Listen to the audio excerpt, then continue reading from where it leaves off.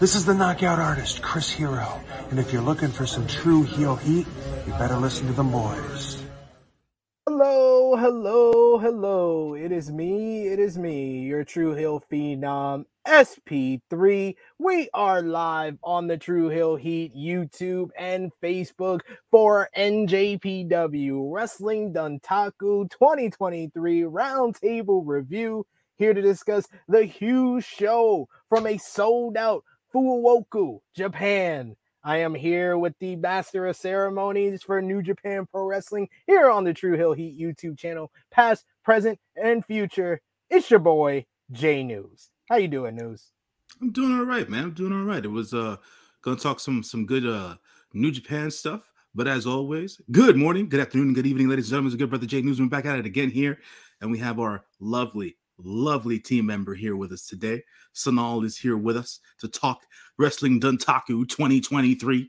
So please, without she's really become the third member of our New Japan content team. This is what our third, fourth review that we've done thus far. You know Sanal from Sanal's Life, Ace Techers over on Wrestle-In. The I call her the biggest New Japan fan that I know. Sanal, how you doing?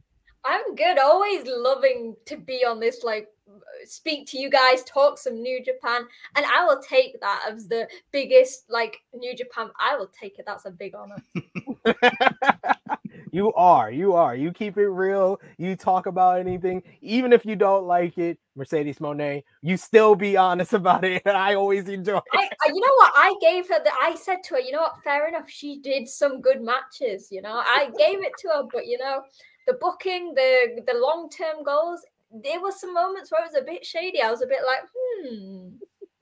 You're honest, to a fault, and I love it. But yes, we are here to talk some New Japan Pro Wrestling. So we thank everyone who's joining us live, who's watching us on demand. Show your appreciation back. Drop the thumbs up on this video. Share this video with all your wrestling fans, friends, and family on all your favorite social media platforms. If you are new to the True Hill Heat YouTube channel, hit that subscribe button and hit the bell to stay notified for all the great content here. And of course, sound off in the live chat if you're with us live. We love to hear from all of you, your thoughts, your opinions on New Japan Pro Wrestling, Wrestling Dontaku 2023. We want to hear from you. Of course, if you're feeling generous, you can send a super chat donations because those always help the channel out. We got Dolores here with us in the chat saying, "What's up, everyone?" We got Vala B taking offense to that, saying, "Biggest NJPW fan you know." Yes, Sanal, even bigger than you.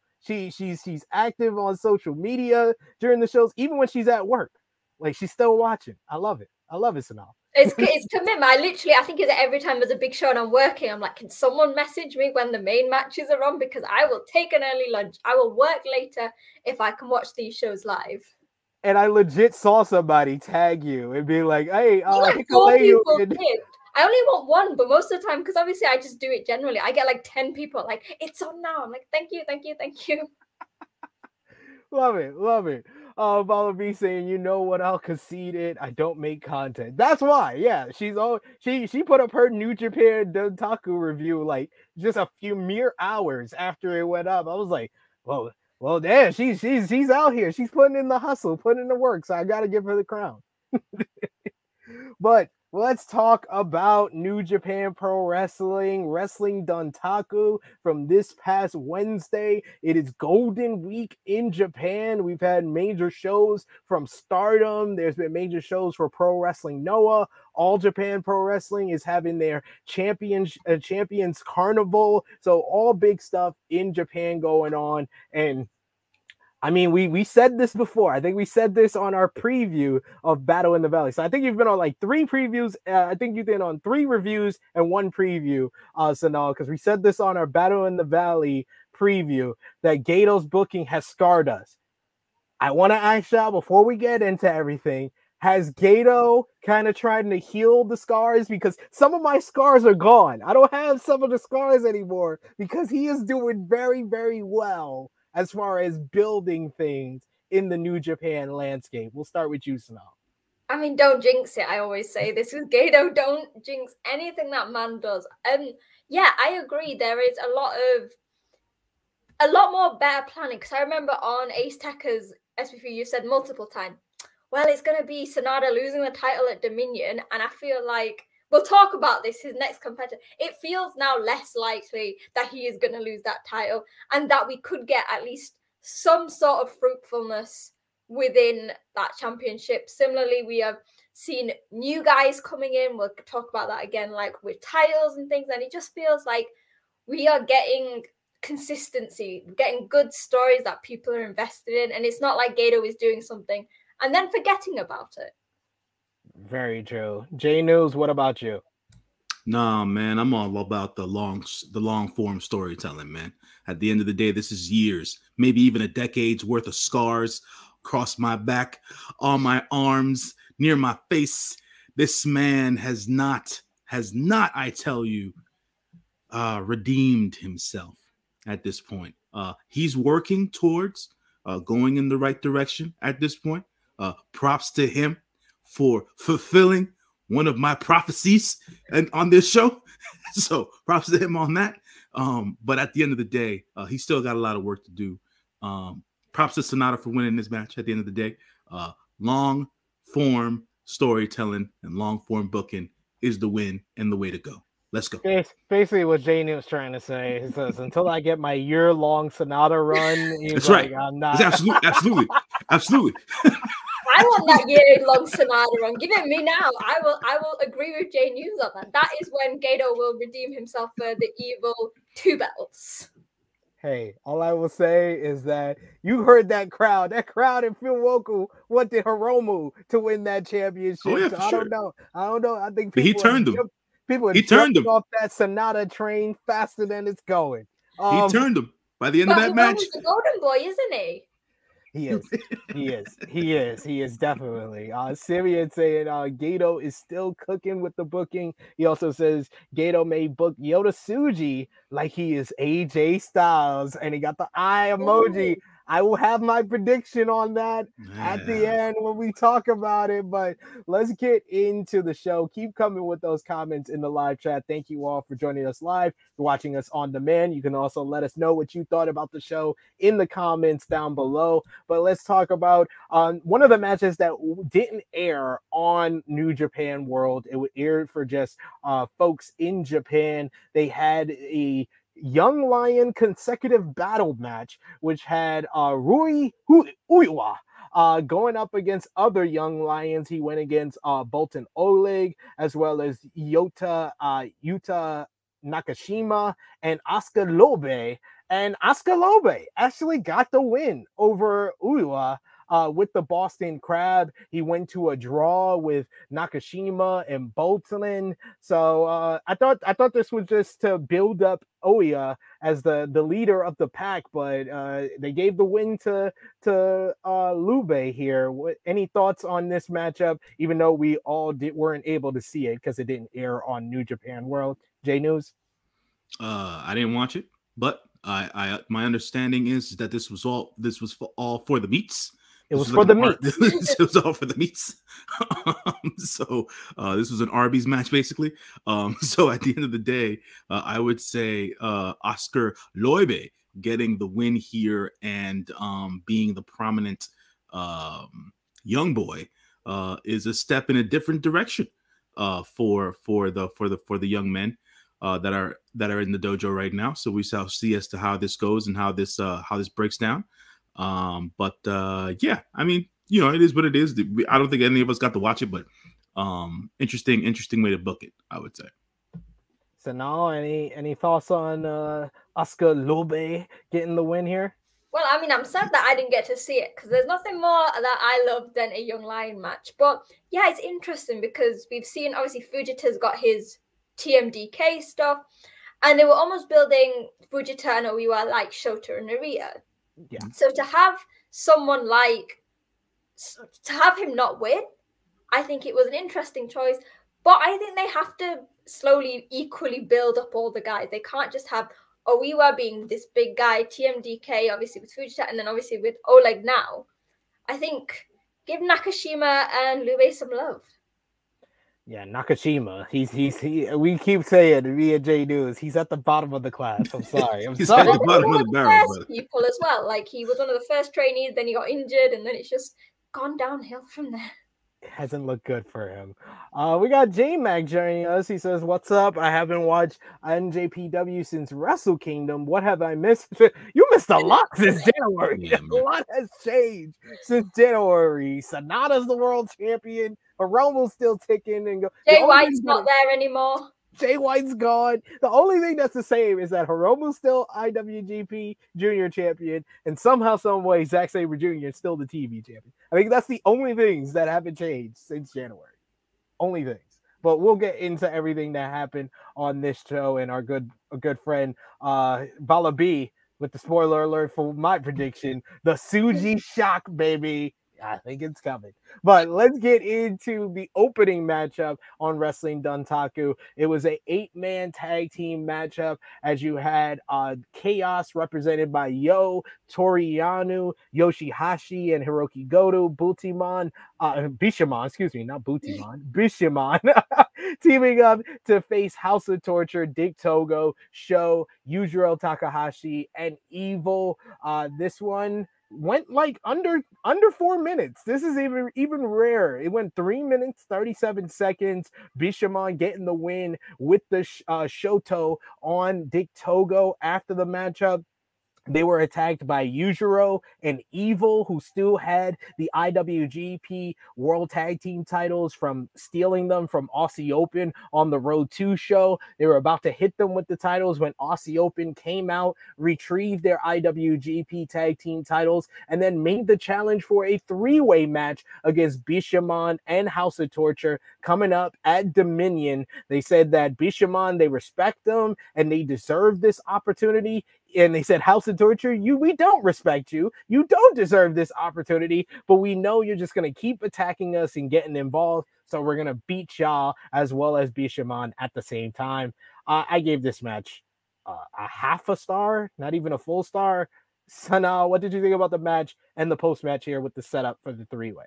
Yeah, I mean, I think anything with House of Torture, it's not really going to get that high. I guess we know the big main thing here was Aussie Open coming out. As much as I would have loved to have seen just another straight Aussie Open versus Bishamon match, someone needs to take the fall, and it's going to be Yujiro.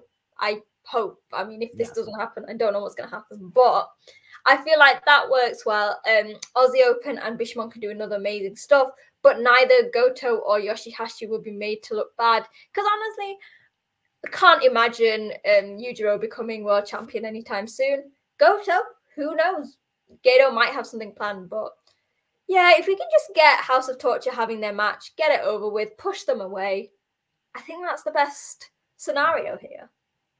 Always the best scenario. Just get House of Torture out the way. They're trying to ruin Aussie Open's campaign for Tag Team of the Year, which right now they are. Whether you've been watching New Japan or not, I got some news for you. Aussie Open has been the Tag Team of the Year. What did you think about the matchup to open the show and the post-match with the setup for Aussie Open versus House of Torture versus Bishamon at Dominion, J News? I think it was another incomplete failure. I'm not too sure as to what it was that they were thinking with the match itself. From a storyline perspective, I appreciate that Aussie Open came out. They declared the 3-way challenge. They needed something new within the tag team structure. So doing a 3-way match was something new for the fans, or at least, variety, as is the spice of life. So we'll take it there. But House of Torture and anything, as we know, which is well documented here on True Heel Heat, we don't love them. We don't love them. Much like Snoop Dogg don't love them hoes. We don't love HO. So it is one of those things. So we'll take it there. Who will be the participating tag team for House of Torture? It will be Evil and Yujiro. I want this to be a smack in the face. So during the 3-way match, I feel like Coriolis should be hit on both House of Torture members. They should be stacked on top of one another and then pinned to end the match. That's my call. That's my call. Why don't we have just so obviously there's going to be input from House of Torture. Let's have Jeff Cobb on the outside and have him do a tour of the islands to Sho and Dick Togo. I'd be down That for works. that. I'd be down for that. I'd be down for that. I'd be down for that. What I mean, like, I can't even think of like a better combination for a House of Torture, because Show has not. We've established Show has not been the same since he joined this group. So there's not like a good tag team. Like, you know, in like any group, there's like the A team. The fact that Evil and Yujiro is the A team of House of Torture should just tell you the quality of this whole grand group.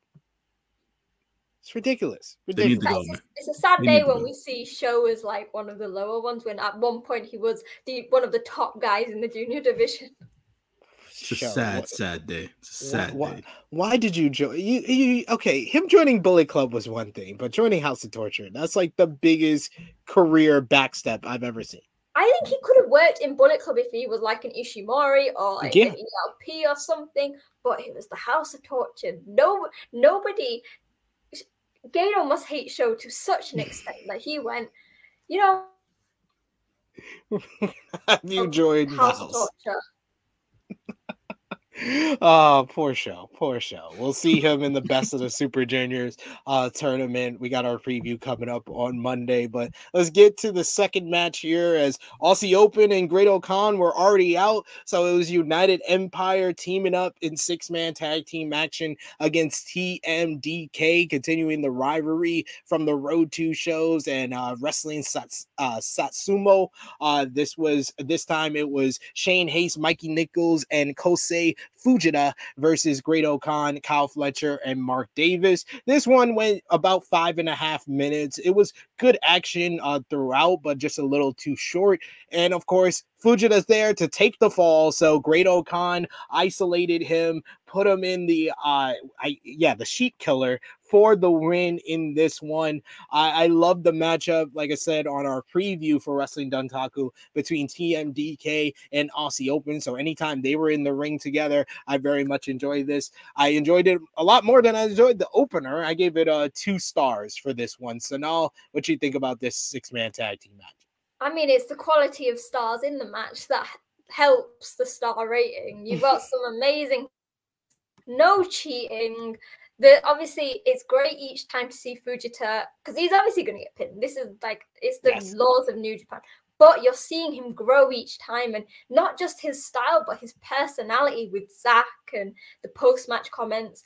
It's just really nice. And the Empire, there's never anything bad to say about them, whether they're in a big title match or a multi-man tag match. They always provide for fans. And I feel like, I said this on Twitter and people weren't too sure, the Empire might be now balanced with LIJ for popularity in Japan. I see so many green light sticks, so many Empire merch. And while I think someone said that LIJ is still top, I think the Empire are very slowly sneaking up on them. I think they closed the gap where, you know, they're kind of positioned as tweeners, where they can go against the baby faces, go against the heels, but you always hear the reaction. Even for someone like a lower member, in my opinion, Hanare, ever since his matchup with Shingo, he's been getting bigger and bigger reactions as of late. So I totally agree with you there. J News, what do you think about TMDK versus United Empire here? Much to what Sanal said. I think the relevance of the stars makes the star match in this particular one. Be that the United Empire boys don't know how to put on bad matches. So, you know, the Great Khan is great professional wrestling at its finest. He has a great big over the top personality. The Aussie Open boys are the best tag team in the business. You know, and putting him in there with TMDK and Kosei Fujita's got this opportunity that no other young boy has had, either in a very long time or ever. I think it's ever. I think nobody's ever been in a faction as a young lion. And at the end of the day, he's getting to do what young lions don't get to do outside of their young lioness. At the end of the day, they're dojo boys. They usually don't get to do anything. And he's character now. He's got a different style in the ring all the damn time, or whatever the case is. It's like, take the black trunks off this kid already, man. You know what I'm saying? It's over. You know, he graduated. You know? The fastest graduation in New Japan dojo history. The fastest graduation in the Noge dojo history, to the Ichiban Sweet Boy, baby, because he is the man. He takes all the pins, but he's entertaining as hell. So, you know, we showing love there. But from you know, I think who was the third man in this match? It was Okan was on his side, and then Fujita was so there's no necessarily build there, but they're you know, to your point, SP, they were still building off of the Road 2 shows and stuff like that. So they still have that going on. I think that we'll probably get another TMDK proper versus Aussie Open match somewhere down the line. So we'll see how that pans out. But yeah, no, it worked. It was solid. Probably 2.5 stars to be on the good side. Fun matchup. We're just going over our 5 minutes or so. We got Colin in the chat who says anyone joining House of Torture kills their career stone dead. Couldn't say it better than that. I mean, to be fair, Yujiro's was probably already quite dead before he joined anyway. And he's such a nice guy. I met him at the Bullet Club block party. Yeah, I met him as well. He is a really nice guy, but it's just not working for him.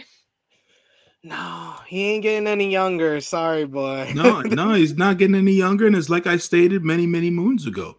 If Peter ain't there, we don't care. At the end of the day, the Tokyo Pimp ain't the Tokyo Pimp if he ain't got the lady with him. So, it is what it is. Unfortunately, it is. We got Simeon who says the Tokyo Pimp lost his pimp status. Absolutely. And he also says, I agree the United Empire have the merch numbers to support their claim as a top popular faction.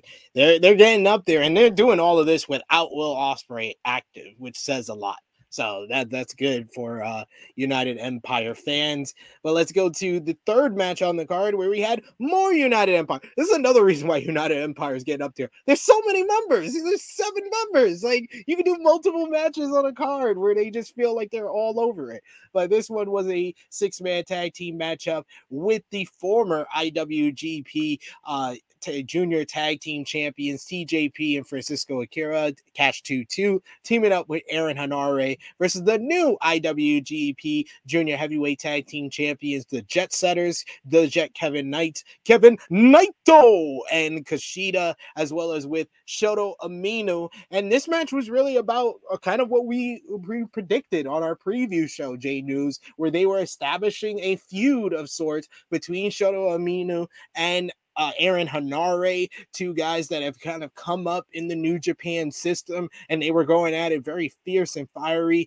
in this matchup. Also about previewing potentially a rematch for the IWGP Junior Heavyweight Tag Team titles between the Jet Setters and Catch 2-2. All 4 of these guys will be in the Best of the Super Juniors tournament. So I found it very interesting that TJP took the pinfall in this one, with Kushida pulling off a perfect small package hold for the 1-2-3. They will actually be facing in the A block of the Best of the Super Juniors tournament. So I could definitely see Akira beating Kevin Knight in the B block, and TJP getting his revenge on Kushida in the A block to set up the rematch for the IWGP Junior Tag Team titles. And then after the matchup here, we had a little stare-off, a little beef created between Hanare and Shooter. So I like this matchup probably more than any of the other multi-man matchups on this card before we got into the championship encounter. So I gave this one 3 stars.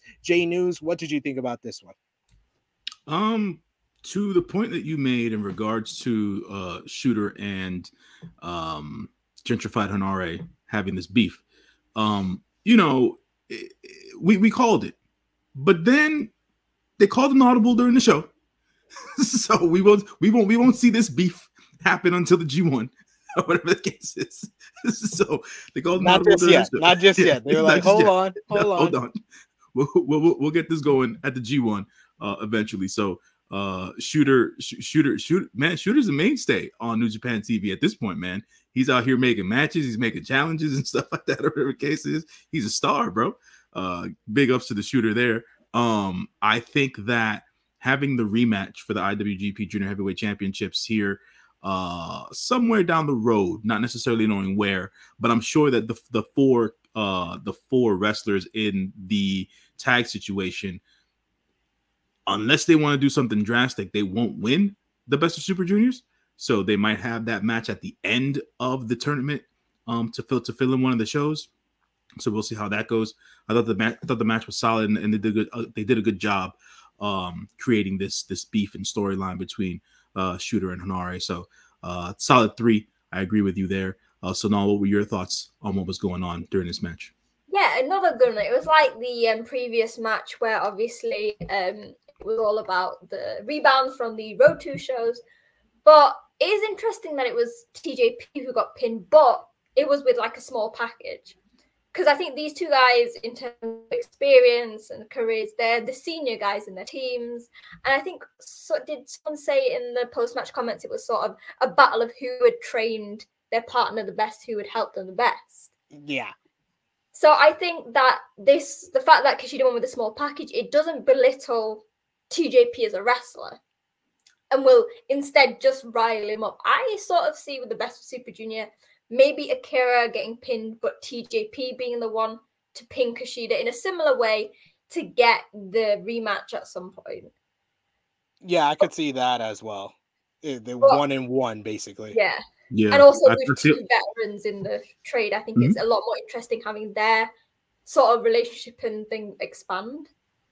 No, that's a solid point. I think that the small tweak where Kushida actually pinned him not only in the small package but with the hammerlock added to it, we're gonna see them trying to one up each other, right?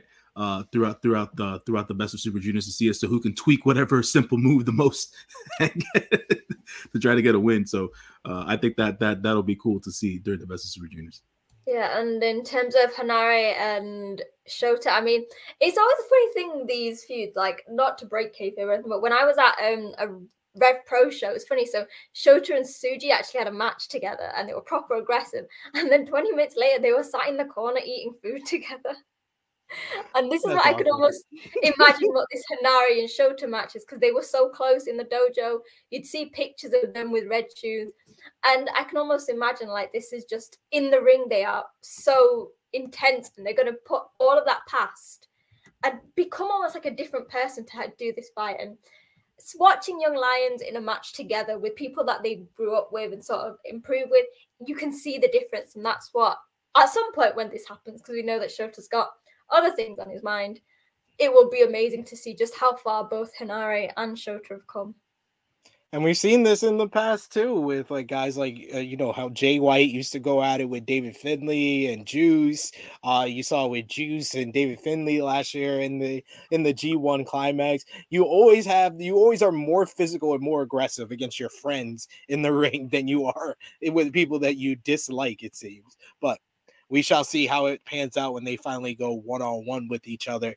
But the next matchup was our final multi-man matches before we get into the title matches on this card. And it's the ongoing fashion feud between Los Ingobernables de Japón and Just Five Guys. This time, 6-man tag team action with Bushi, Shingo Takagi, and Tetsuya Naito representing LIJ versus Doki, Yoshinobu Kanemaru, and Taichi, the King of Pro Wrestling 2023 provisional champion. Of course, they continued the feud between Shingo and Taichi throughout this matchup here. It only went just over 7 minutes, 7 minutes, 17 seconds with, of course, if LIJ's losing, you know who's taking the fall for them. The Fujita of LIJ, Bushi, taking the fall here as Taichi got the win with his new submission, basically the stretch plum, that he got the victory over Shingo Takagi to win the KOPW championship.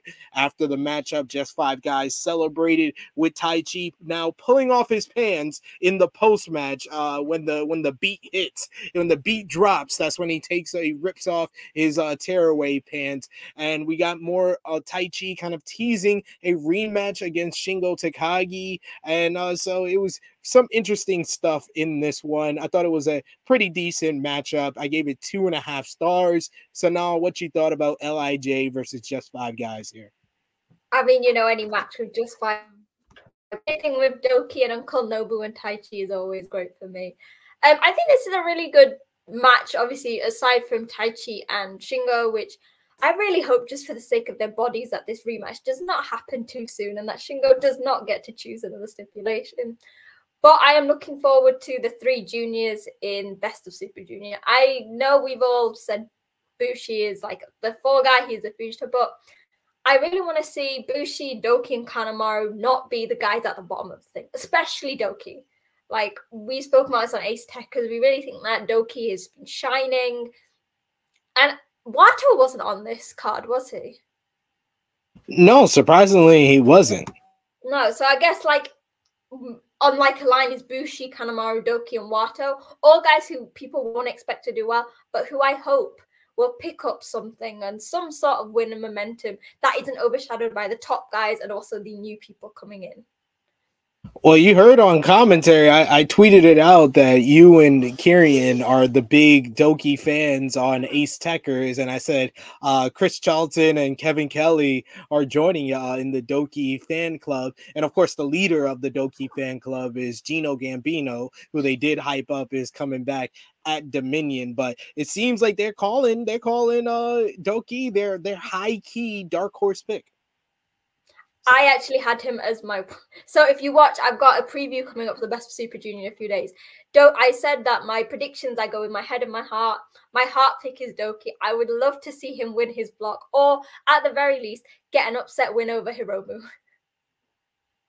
I could see that. I could actually see that to set up a junior title match for sure. J News, what did you think about this 6-man tag team match, and what do you think about the rise of Doki and his fan club? The rise of Doki and the fan club. How hated Doki was for the last 3 years. How hated he's been, and the turnaround he's made is really, really good storytelling on that end. He's done a physical transformation on himself, which is in addition to him helping himself have a longer career in the ring. So that's a positive on Doki's side there.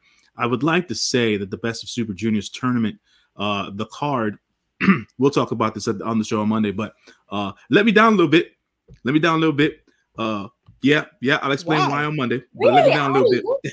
I love the card because the only thing I'll say, I'll just put it out there, is that the first night you got the match for my heart of Hiromu versus Speedball Mike Bailey. Mm-hmm. And then on my birthday, they're giving me Hiromu versus Kushida on the 18th. My birthday. That's my birthday present. Thank you, New Japan. There are no fillers. There is no Dick Togo, no Gato, no Jado. Like it's amazing. I just missed a few of the wrestlers that we got last year. I would have liked to have had them in this year. That being Ace Austin, that being his tag team partner in crime, Chris Bay. Well, they both. When my interview with Chris Bay, he said he's focused on the tag teams. That's I know. But at the end of the day, I would have liked to have seen him. I'm a big fan of Alex Zane. Man, the sauce is the man. So who's not a junior heaveweight. Not anymore. Too many Taco Bell trips. I would have liked to have seen Blake Christian this time around. But you know, it is what it. I don't know what's going on there with him in New Japan, but it is. And I think commentary did mention that there was guys like that just missed out on the cut that would have liked to be in the junior heavy, the Best of Super Juniors. But there's always next year. Right. But at the end of the day, with this particular match here and how it ended up, you know, I called it, man. Bushi was going to look up at the lights. You know, at the end of the day, it is what it is. I don't know where they're going with the King of Pro Wrestling Championship. I know that they're now trying to equate it to the BMF Championship, which is cool. I get all that, but we just can't have Tai Chi and Shingo. We need more. We need more people in this division, if we want to call it that. I feel like Hanare is a big one. I think he is. Yes. Hanare, get him in there. You know what I'm saying? I don't know. Give Suzuki some love. At some point again. That would be scary. Imagine Suzuki picking stipulations for this title. Hey, listen.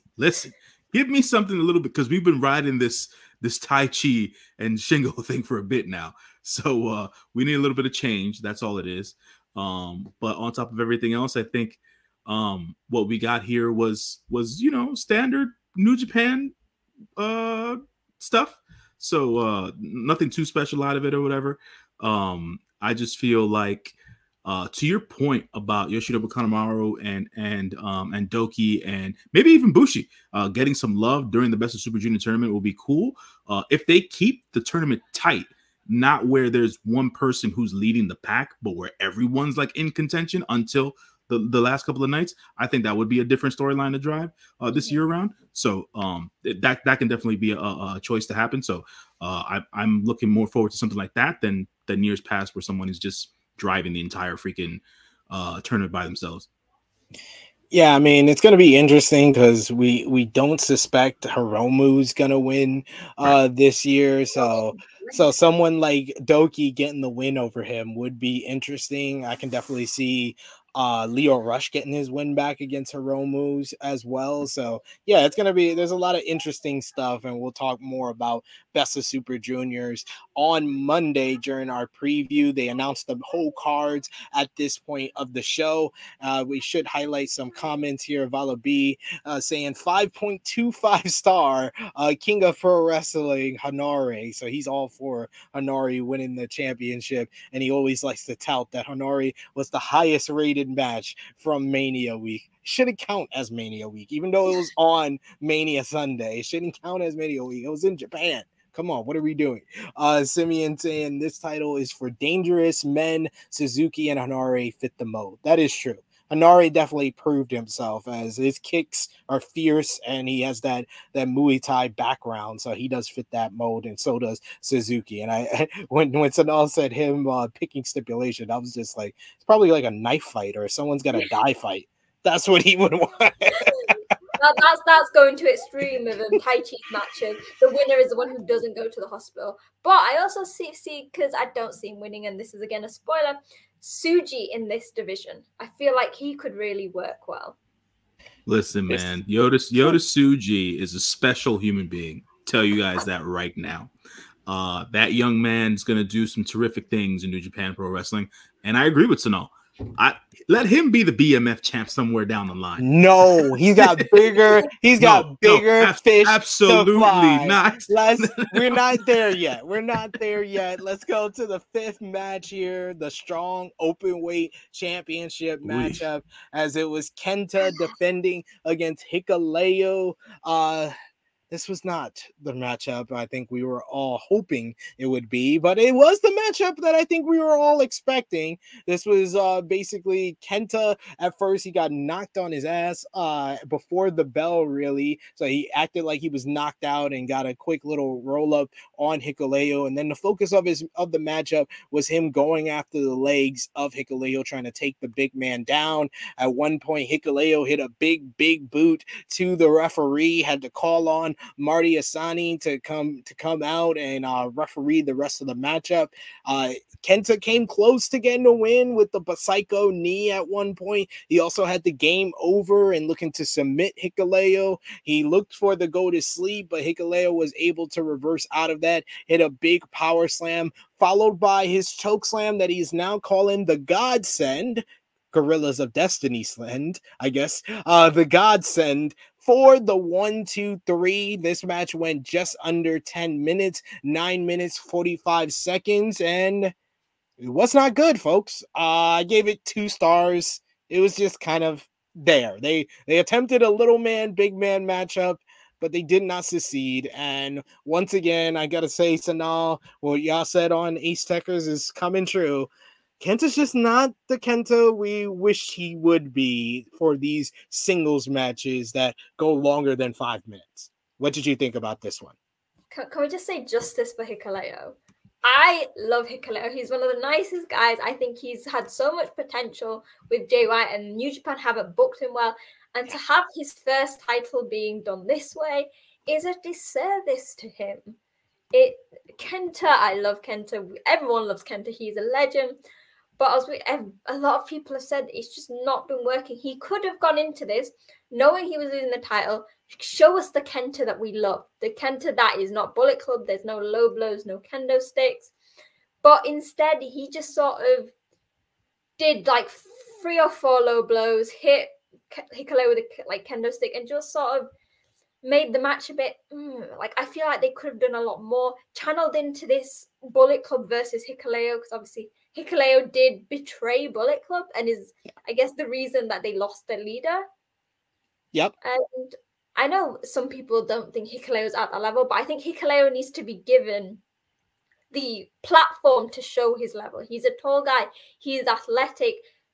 the match against Kenta, it shouldn't have been this way. But on the plus, Kenta doesn't have the title anymore.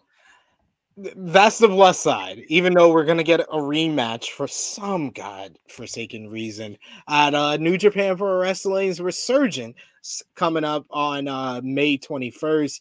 J News, any thoughts on Kenta versus Hikuleo here? I've been saying this for a while about Kenta, and I think I'm finally being heard. At this point, he is a joke, and that is not cool. That is not cool. It's not funny, but it's not a good joke like Yano. No, it's not a good joke. It's just a sad one. Absolutely not. Kenta being the legend that he is, doing what he's done throughout his career between Noah, New Japan, NXT, wherever he's been, man, he's been considered one of the best to ever do it. And at the end of the day, it's just, I don't know. This ain't it, man. This is not it. And, I said this, I think I said this during the preview, the whole Tama Tonga Hikuleo thing going to the Fed, that hype's died down, this, then the third. Listen, man, this can't be the way this kid wins a championship. It just can't. It just can't. Like, this does not put him on the map. It just doesn't. Giving someone a championship doesn't automatically put them on the map. What is Hikuleo going to do from here? This is really what it boils down to. And the first thing he does, or the first thing that they do from a booking standpoint, is put him in a rematch against this dude that just gave him one of the worst wrestling matches he's ever had in his career. Like, I don't understand. This is why I told you guys that the scars are still there. Gato's booking is not where it should be because of things like this, right? So at the end of the day, this match, I'm saying it beforehand, and we'll come back to it at the end of the show, LVP. That's it. But even more than the first match with House of Torture. Of course. Because there was actual expectations for this. Exactly. One. There were expectations for this match, and nothing was met. Absolutely nothing was met. And it was a trash match for a championship belt that now at this point means absolutely nothing. So I don't, man. You know what's sad though about that is you said that, J News, and when it was with Fred Rosser, it was such a good belt. Like, although it might not have been known to fans, he was prestige. He defended it like 7 times. And now it's just whether Hikuleo can bring it back up to that standard. It's going to be hard because obviously the experience level, but Kenta took a belt that was pretty good and was pretty staple to the division in America and just put it down the toilet. Explosion. Yeah, that's unfortunate, but at least it's on somebody new. We can try to make better Until of this. Resurgence. We'll see. Back to Kenta. Oh dear Lord! Please don't do that, Gato. Please, I was giving you credit to start this show here, and we got Simeon who says Hikuleo and Tama are Fed bound in 2024. We'll get to Tama Tonga, but I guess they're trying to do something with Hikuleo before he eventually leaves the promotion. And we do have a bit of breaking news for WWE fans who are watching, or both WWE and New Japan fans. Romeo in the chat says breaking news: WWE World Heavyweight title will be decided by 2 triple threat matches on Raw, where winners will face each other at the end of the night. Same thing next SmackDown, winners of both nights face at Night of Champions. Okay, seems convoluted, but okay. Yeah. You know what, man? On to the next match. This ain't got nothing to do with New Japan Pro Wrestling. You should have left it for the regular True Heel Heat podcast, which is on tomorrow at 11:05 Eastern Standard Time, as it usually is. So tune into that. There you go. Appreciate that. Colin said, I actually enjoyed watching Hideo Itami rather than this version of Kenta. That is sad.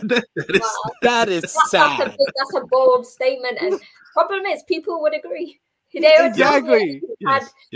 had his style. He wasn't used well, but he wasn't a cheater. He wasn't just not giving us anything. He wasn't just shenanigans filled. He's basically a House of Torture member. Like, That's how bad it's gotten. That's how bad it's gotten with Kenta, is that he's basically just a House of Torture stick, and he's not a member of House of Torture. And Romeo says, I just report the news. J News should appreciate that. I'm going to leave him alone today, as a matter of fact. Leave him alone today. Let's go to the next matchup on the card, where this is when the card got really better after washing the taste out of our mouth after the last one for the New Japan Pro Wrestling World Television Championship. Yeah, Zack Sabre Jr. defending against Jeff Cobb. I will say the pre-match interviews. Shane Hayes might be an MVP candidate for this entire. My name is Zack Sabre Jr. and I've got my cool jacket and I do the checkers and I'm gonna beat them up, yeah. And then I've said it on Ace Techers how much I love Shane Hayes, and I think just he didn't even wrestle a big match, but yeah, he could be the MVP of this entire show just for that, like a minute of pure genius. My name is Zack Sabre Jr. It's on YouTube. Is it on YouTube? Because I want to find it. I feel like I want to watch it every day. I think it is, because they put up the matches on YouTube, so I think they put up the pre-match interviews, and then Zach comes in. He's like, "Who am I supposed to be? Oliver Twist? It was supposed to be Oliver Twist." To be fair, no. Be honest, right? Both of you guys. If you did an impression of us Brits, would that not be sort of on the level that you do? Something more Oliver Twist than what we really are. Well, really, even though he's Australian. It just let's hear your best British accent, J News. No, hell no. It depends. Because I feel like from a traditional standpoint, right? When you talk about the accents and all that stuff, right? So it's like, so now I'll mention Oliver Twist, that it's like, well, that's really like Victorian times kind of like British stuff or whatever the case is. It's not necessarily a Cockney accent, and then dudes from Birmingham sound a certain way, and then guys from Essex sound a certain way. So it's like, I love, because it's one of those things where it's like, I would rather listen to, I don't know, I don't even know, but at the end of the day, the way that Shane Hayes did his impression, and when Zach came in, he was like, "We've been friends for 10 years. Like, this is the best you can do." I was like, my name is Zack Sabre Jr. I love how he just kept going with the color. Exactly, it's everything about Shane. It's like him in the ring. It doesn't just stop at the moves. It's his facial expressions. Shane Hayes is the whole package, and we've said it on Ace Techers. If he is in the G1, I will not be sad about that. I wouldn't. I'd be totally fine with it. Absolutely.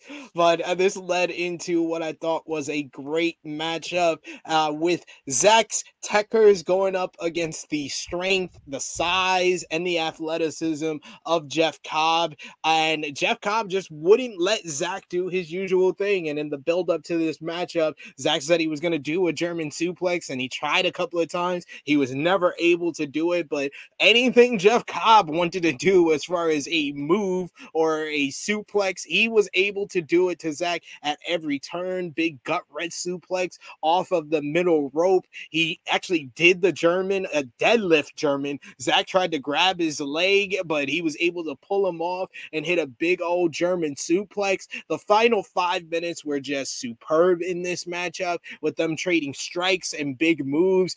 Jeff Cobb hitting the big whipping backdrop driver that he does, and Zack rolling out of the ring to the spin cycle, he calls it the spin cycle, and Zack rolling out of the ring to avoid a pinfall. The final minute was just so frantic, with both guys trying to go, Zack going for submissions and Jeff Cobb just trying to knock out Zack. He tried a big sliding forearm down to laying down Zack, and he was able to catch him in an arm bar and nearly got the submission, but Jeff Cobb lifts him up and just slams him down. And neither man, it wasn't a case of like, okay, if there was an extra second or two, one of these guys would have won. It was just completely split down the middle. Like, neither man had the upper hand by the end of this thing, as it went to the 15-minute time limit draw. And I think it was just so well done. And this felt like just the right result and the right time to finally do the time limit draw, this being Zach's 6th defense of the New Japan Pro Wrestling World Television Championship.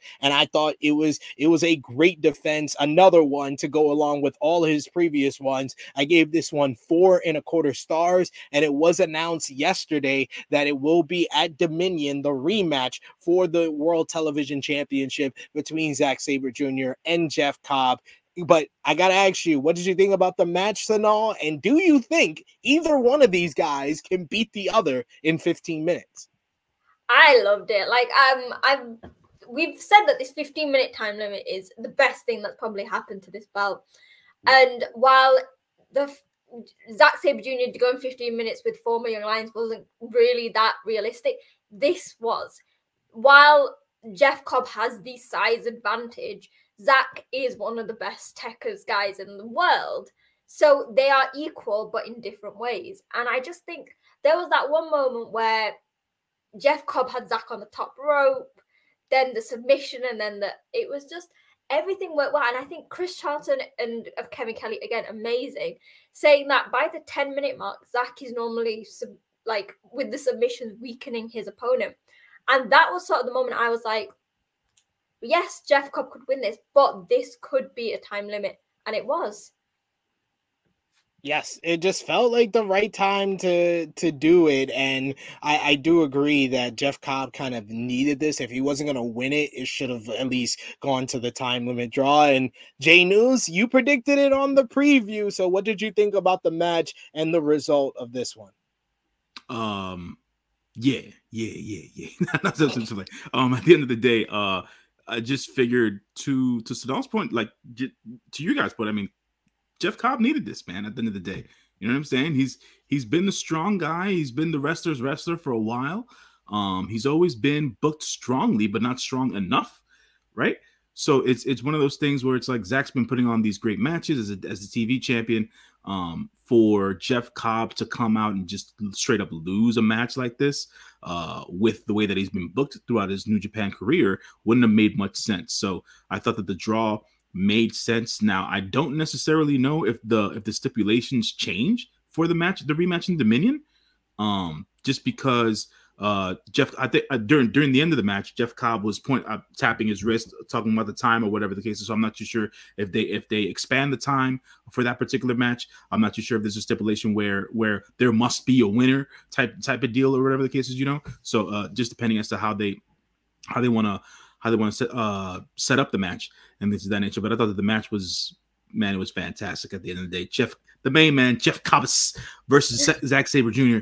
It always lives up. They both live it up every single time. Like, you forget sometimes just how strong Jeff Cobb is, and for him and Zack Sabre Jr. is not a thin, frail boy anymore. At the end of the day, so he's not Silver Noodle anymore. Yeah, so at the end of the day, it's like he's flinging around this dude who's like 215, 225 now, and it's like Jeff Cobb's just super freaking strong, and the stuff that he does is like, it's incredible. And when Zack Sabre Jr. was about to hit the German on Jeff Cobb, I said to myself, "Oh, this shit is over. This shit is over."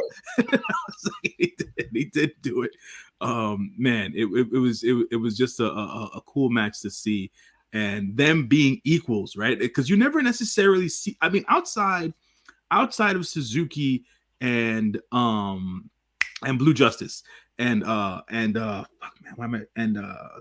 What is his name? God damn it, I'm forgetting his name. Yeah, there you go. So outside of those two that have always been kind of on equal footing, right? You don't get to see that too much on New Japan Pro Wrestling, because Okada's had one up on Naito his entire career. You know what I'm saying? Yeah. So to that extent, these guys are equals, and it's like, who wins? Will they trade the belt back and forth? Is it just one of those things? The stipulations, does this become a pseudo KOPW kind of a championship where stipulations have to come into play for one to get traded off to the other? You know what I'm saying? So it's like it's one of those things, and I really like watching these two guys matches. Yeah, I'm sorry about the Nagata, man. I'm telling you, man, my brain the fog's real. Anyways, so at the end of the day, is just one of those things where I feel like Jeff Cobb is always going to be positioned strongly. But the way that they come about with the matches and how they put them together is always the unique part about it. And I definitely like this match. 4.4 and 4.25, so 4.25 stars. Yeah, I definitely agree with that. For this match, definitely a dope match to watch. Yes, and they went back to back what I thought were really damn great matches on this card. As next we had the biggest never open weight 6-man tag team championship matchup that's ever happened for this damn title, as it was Strong Style, Ren Narita, El Desperado, and Minoru Suzuki making their second defense against Kazuchika Okada, Tomohiro Ishii, and Hiroshi Tanahashi. And Tanahashi's previous injury, the rib injury, came into play almost immediately in this one, with his ribs being the focus of Strong Style. You had Suzuki doing the Cobra twist on this man, driving the elbow into his damn ribs. He was selling. I love Tanahashi. Tanahashi's always been one of the greatest sellers of everything, but the way he sells actual injuries are just the best. And how he was like touching his stomach, I was like, this man either got to use the bathroom or he's really hurt. He finally made the hot tag to Ishii. I love the moment where Ishii got on the apron and the Fuoku crowd was like, oh, he's actually gonna be there for him. And I love commentary talking about how Ishii may not like him, but he's always gonna do the right thing. But that miscue and the dissension between them came into play as Tanahashi was going for El Desperado and hit Tomohiro Ishii with a palm strike. Ishii then bumped into him and El Desperado was able to roll him up. And I love how this match really broke down into the individual matches. The Suzuki going at it with Tanahashi, Tomohiro Ishii, and El Desperado just have a completely fight forever type of vibe to them, that every time they see each other, they just want to just completely beat the hell out of one another. And then it came back into the rivalry that kind of started this whole thing between Ren Narita and Kazuchika Okada. Ren just wanting so badly to get the win over Okada. Strong Style did like triple teams, and then Narita got in his submission, but he wasn't able to get the job done. Okada was able to reverse it out, and then their team had the triple team and almost got the win on Narita. Okada hits the big drop kick. He goes for the landslide, but Narita is able to get his submission back, but Okada is able to reverse that into the Cobra Flosion, then picks him up. Rainmaker. And 1, 2, 3, for the first time in Okada's career, he has won a title not named the IWGP Heavyweight or World Heavyweight Championship. And I thought this was a fantastic trios matchup. It felt like the biggest going in on paper, and it just delivered in every way. And they got a bunch of time. This one went almost 20 minutes, 19 minutes, 36 seconds, and it was just completely fabulous.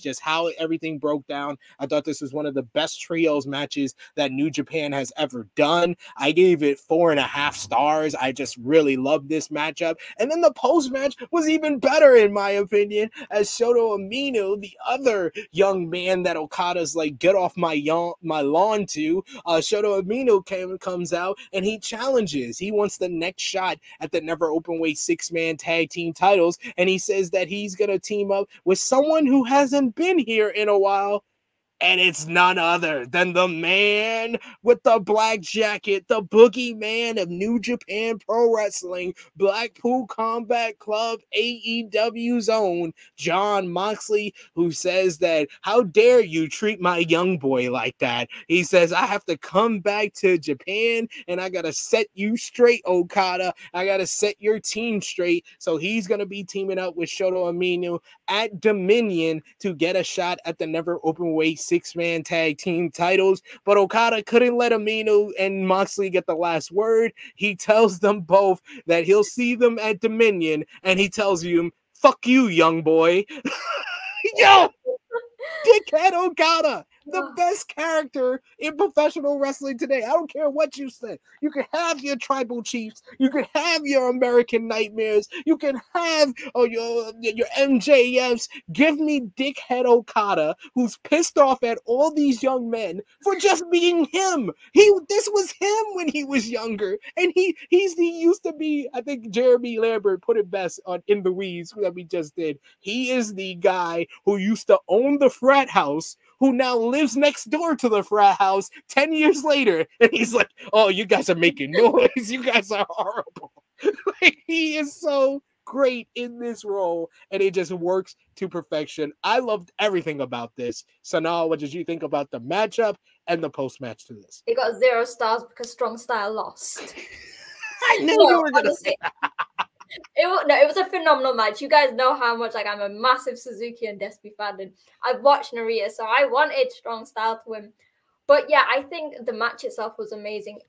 Suzuki was really doing a number on Tanahashi. I was like, Murder Dad is back. Murder Dad, he might be a babyface. He might be teaming with Young Lions and the and like GBH and that, but he is still at the core one granddad murder man.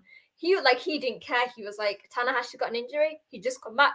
That's what I'm gonna do. And again, I know they're in different divisions, but Ishii versus Desperado is just a match made in heaven. They bring out the best in each other. There's like, because they're so different, it just works really well. And everything in this just worked perfectly. The storytelling, the match itself. And yeah, not only is it a huge thing for Okada to finally win a belt that's not the heavyweight, but for a title that has had probably one of the, along with the other Never belt, one of the most roller coaster journeys ever, we might actually have some prestige to it, from Okada, Tanahashi, and Ishii holding it to Moxley challenging. Obviously, we don't know who the third man is going to be. Someone said Daniel Bryan. I know, I wouldn't say that, because the resurgence is going to be Rocky Romero, Okada, and Ishii versus Moxley, Shooter, and Wheeler Yuta. So I think they're positioning Yuta to come over as the representative of the Blackpool Combat Club. Are they going to turn Shota heel then? I don't know. Are they going to induct him into the Blackpool Combat Club? Do they win the titles? I don't know. He's been giving little kids wristbands. He's got his little glow sticky card. The merch sales. You know what? They can't. These kids have got these wristbands, and you can't just have him go heel. But yeah, I mean, apart from the result, because obviously that's a personal thing, it was great to see such a strong. I mean, I think they only had one successful defense, which I guess isn't great, but I think it's just gonna elevate the title for when it needs it. Give Okada something to do where he can be this dick, and I think it just works perfectly. It's so great. I love it so much. We got Vala B saying this match was balls to the walls fun. We also got Romeo in the chat who's saying that partner for Mox and Shota has to be Claudio or Brian. If it was Yuta, they just announce it like they did for Resurgence. No, they're gonna get the win over 2/3 of the champions and then announce it. Jay News, who do you think is going to be the third man for Shota and Moxley, and what did you think about the match and the post match here? So, first off, this particular match subverted expectations for me. I didn't think it was going to be this good, and I didn't think it was going to go this long. So props to them for putting on that long of a match and making it what it was. Giving Kaz a non-World Heavyweight Championship in the company is something to behold. His character, this dickhead Okada, has really, really shot to the top of New Japan popularity because people just love it at the end of the day. Ishii, man. There's not enough that we can say about Tomohiro Ishii that hasn't been said before. But at the end of the day, man, I thought he was terrific in this. Suzuki, Murder Grandpa, just going for the gut of Tanahashi, like just the body blows and Tanahashi crumbling, like Tanahashi's selling. People don't understand. This is why Tanahashi's such a legend. Yeah. You know what I'm saying? The emotion that he brings out of a crowd is second to none, man. And he continued to do that in this match here. As per The match was great. As per the post-match stuff, man. Look, man, Shooter now being that he's detouring, right? He's going for these never open weight 6-man tag team championships. I disagree with USP3. I don't think it's going to be Wheeler Yuta to be the third man part of the team for the Dominion show. I know they're doing the whole thing in Resurgence, but Wheeler Yuta, depending if he's not in the best of Super Juniors this year. So at this point, him doing the one-off in Japan for the second biggest show of the year, because Dominion's usually the second biggest show of the year, he's not a big enough name. He's not a big enough name. And I actually have to, as much as I not like to say this right now, I actually have to agree with Romeo here. It's going to have to be either Claudio or Brian to be the third man in the team with Shooter and Mox. Does Shooter get indoctrinated? Does he get beat into the BCC? I don't think so. But he won't turn on them, obviously. They'll just keep it separate at the end of the day, because at the end of the day, I don't know.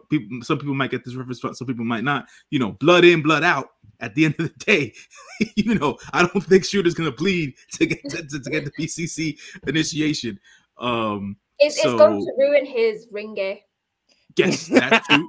He doesn't want to ruin his jacket, his white jacket. Right, right. And I think they already initiated a new member without the direct ploy being had just last week. So we'll see that turn happen soon. I think, hopefully, because I think that Takeshita is one tremendous heavyweight wrestler to become, and him being part of the BCC makes sense in my estimation. So hopefully we'll see that on AEW sometime soon. But beyond that, can't wait to see what this 6-man championship match brings over on Dominion. And for me, it's got to be Brian. Just because he's been wanting to go to Japan all this time. The majority of the time when they do bring Gaijin wrestlers over, usually their first match is a tag match. So it just makes sense in that regard. So I would think it would be Brian, and maybe a G1 appearance. Maybe. I'm not guaranteeing that. That's not part of my prophecy, but maybe a G1 appearance. I don't know. We shall see. We shall see. I would hate to be you if I'm right that it's Wheeler Yuta. And to answer Romeo, he says, "Wow, it's not a satanic ritual you're performing when you agree with me. It's okay, man. It's just that you're so often wrong about these things that's why it's painful for him to agree with you." Right. It doesn't make much sense to me.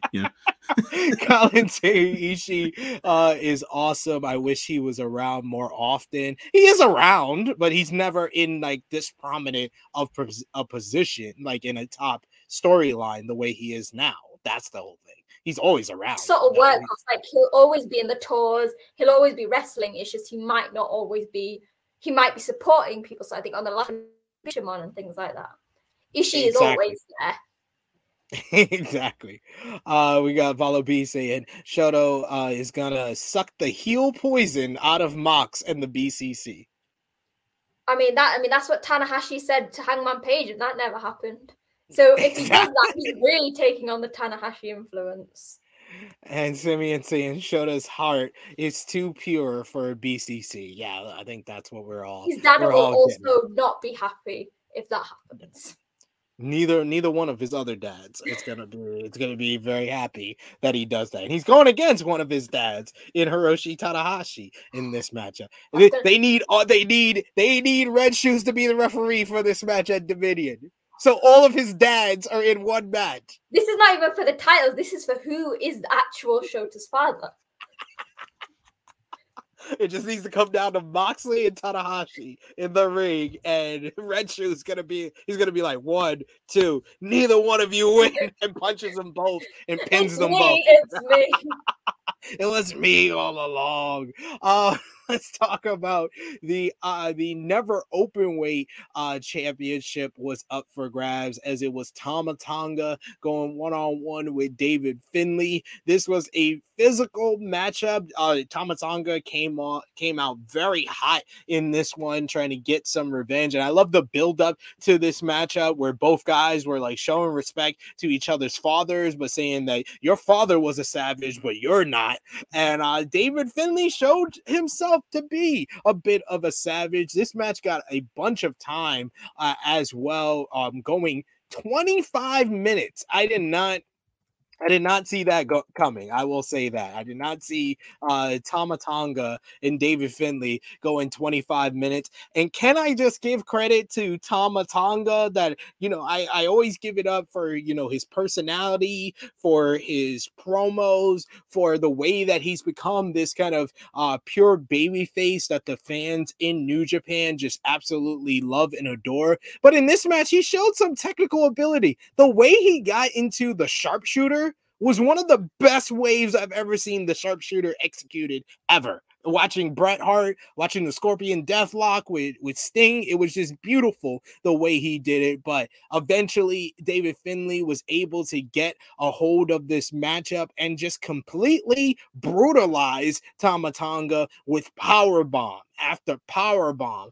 after powerbomb. You had Jado getting up on the apron, teasing to throw the towel in, and David Finlay hitting him off of the apron and telling him get down. Then he picks him up after another powerbomb, says he doesn't want to pin him. He gets him up. He goes for Trash Panda, but Tama Tonga is able to reverse it, but eventually he's able to hits one, and then he lifts up Tama Tonga again. I was just like, after that first one, and he picked him up, I was like, what are you doing, Finlay? You're going to cost yourself this win and me in the predictions. I can't be wrong about this prediction. This is the one I thought I was guaranteed. He hits another Trash Panda, pins him again, and then lifts him up again. And then finally, he hits a third Trash Panda. 1, 2, 3 in complete dominant fashion. Just like it felt like the old takeover rival match where Kevin Owens just powerbombed Sami Zayn into oblivion. That's what David Finlay did to Tama Tonga in this one. Just completely decimated one of the OG members of the Bullet Club. On the 10th anniversary, David Finlay held up the never openweight champion and became the official. This felt like an official coronation of David Finlay as the leader of the Bullet Club. But after the matchup, Gato and Finlay got on the mic with Gato saying, Bullet Club needs a rebel. I need a rebel. The world needs a rebel. And before he could finish, I see SANADA in the back. Oh, I muted it. That is the best impression I've ever heard of Gato. That is great.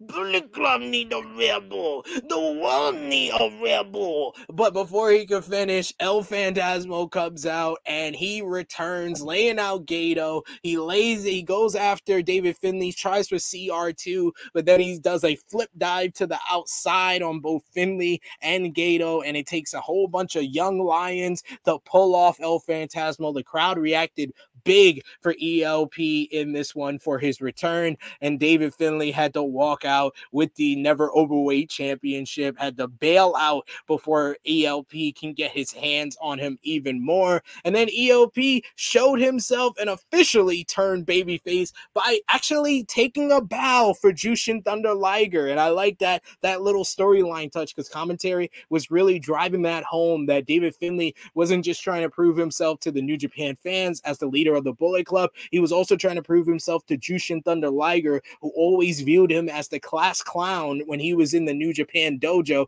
and he was asking him, am I funny now, throughout the matchup. So I liked ELP kind of circling everything together by taking a bow for Jushin Thunder Liger, who he has his own personal history with. Really enjoyed this one. I gave it 4 stars, Finlay and Tama Tonga, but it was just a dominating performance by David Finlay that really made him feel like this killer and like this top heel that they're trying to position him as. And of course, I love ELP, so really enjoyed him coming back. Jay News, what did you think about the match and the post-match?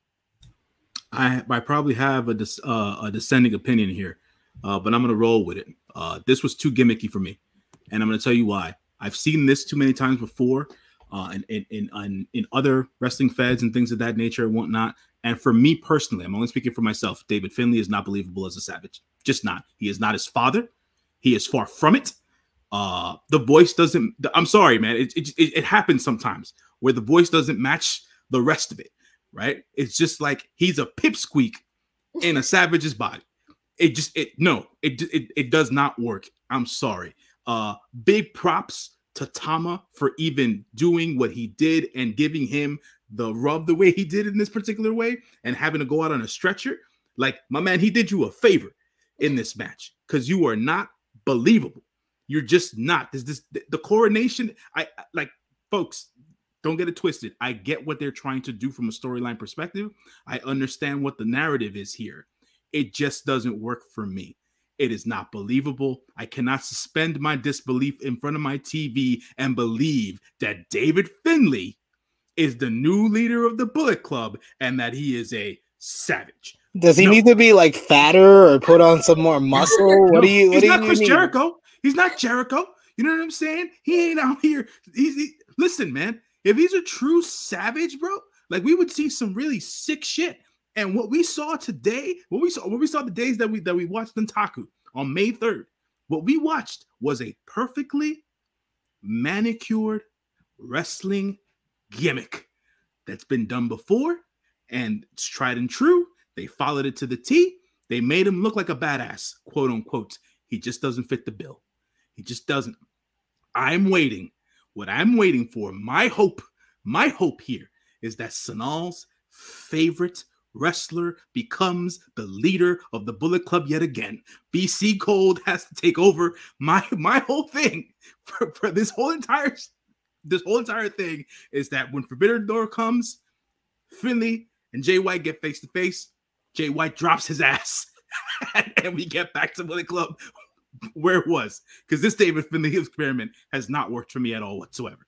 But sorry to say, folks. I'm just sorry to say. You know, at the end of the day, no. First, King of the North. I respect Chris Jericho. That's what I'm trying to say. Freaking David Finlay cannot do what Chris Jericho does. This is still not him. Exactly. He is not the man. I did not pick the right guy here. They just didn't. I would have rather New Japan gone the extreme heel route with ELP than what we're getting with David Finlay. This just no. This is not. I'm sorry, man. I'm sorry, dog. I'm sorry. It's a no from me, dog. It's a no from me. You ain't him, dog. You ain't him. So now, what did you think about the badge? What do you think about David Finlay in this position and the post-match with ELP returning? Yeah, me and Janius are on similar terms here. Like, I love David Finlay. I've always loved him. C Block champion. Like, one of the best things. His feud with JY has always been great. Yes. The problem is, and I've said this so many times, Finlay has not come in with his own personality. Everything just seems to be taking things from past leaders, especially with Jay. He's got the X on his gear. He's gone full heel. He's got Gato. While I feel that Finlay could be a heel, like, it could work, there's such a change in his personality. Like, the match was fine, but the fact that Finlay would just do a massive beatdown on Tama Tonga, I didn't believe it. I didn't want to accept it. Would it ever work better if he like hit him with the shillelagh? Because that was the only thing that I thought would have worked and would have made it more believable. You know why? And I'll let Sanal finish. You know why the shillelagh wouldn't have made a difference? Because I've seen Tama Tonga do worse shit to other people. You know what I'm saying? So it like for Tama Tonga to take the beat down that he did, the way that he did, it's like, all right, kid, he did you the favor. You're supposed to look good, but you're still not it, man. You're still not it. Poor. I mean, it's true. The thing is, they had so much potential with this Bullet Club thing. They just disbanded it because I think that once Jay went, I think it was the perfect time to go. Let's end it here. Let's just leave on. Needs a personality that is not Bullet Club, his dad, his past, his everything. Finlay for me, what Finlay should have done is similar to what Ospreay did, a new faction. So like somewhere where he could be his own version of a heel, like Ospreay started after turning on Okada, but still managed to keep who he was as a person, just intensified it and made it heel. like he's become, as JNU said, is in the like the matches are a gimmick. And the leader of the Bullet Club shouldn't be a gimmick. Jay White was never a gimmick. Omega was never a gimmick. Styles was never a gimmick. But like Prince Devitt was never a gimmick. And this, like the Rebel, the difference between the Rebel and Switchblade is Jay was a split Switchblade since he arrived. In Chaos, he was a split Switchblade. Finley has now, you know, like when you see on TV shows and kids go through that phase, they're like, "Mom, I hate you," and stuff like that. I feel that's what Finley's doing. He's going through his rebel phase, but taking it literally. I gotta say, he came off like a teen. He came off like a teenager. He did, like a teen who was going through his emo time. I love Finley, and it's great, but it's just that it was the gear. It's the like he dyed his hair, he dyed his beard, just. Everything just seemed to work like a cosplay rather than Finley naturally becoming this person. I agree. I feel like I'm the one taking the aspirin pill right now because I agree with Romeo. I believe this is Finley a little bit more than y'all do. I don't know. I'm believing. So let me say this one final thing, and Sanal touched on it here, where she said he's cosplaying a heel wrestler, right? He dyed his hair and he dyed his beard. She said that specifically.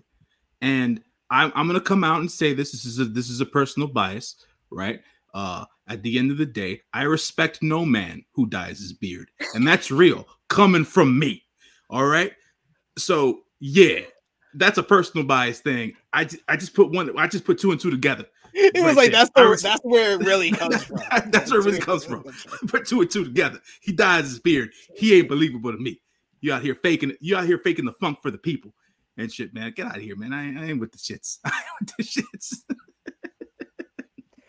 we got Volabi saying Finley looks like he's trying to be Kenshiro from Fist of the North Star with that gear.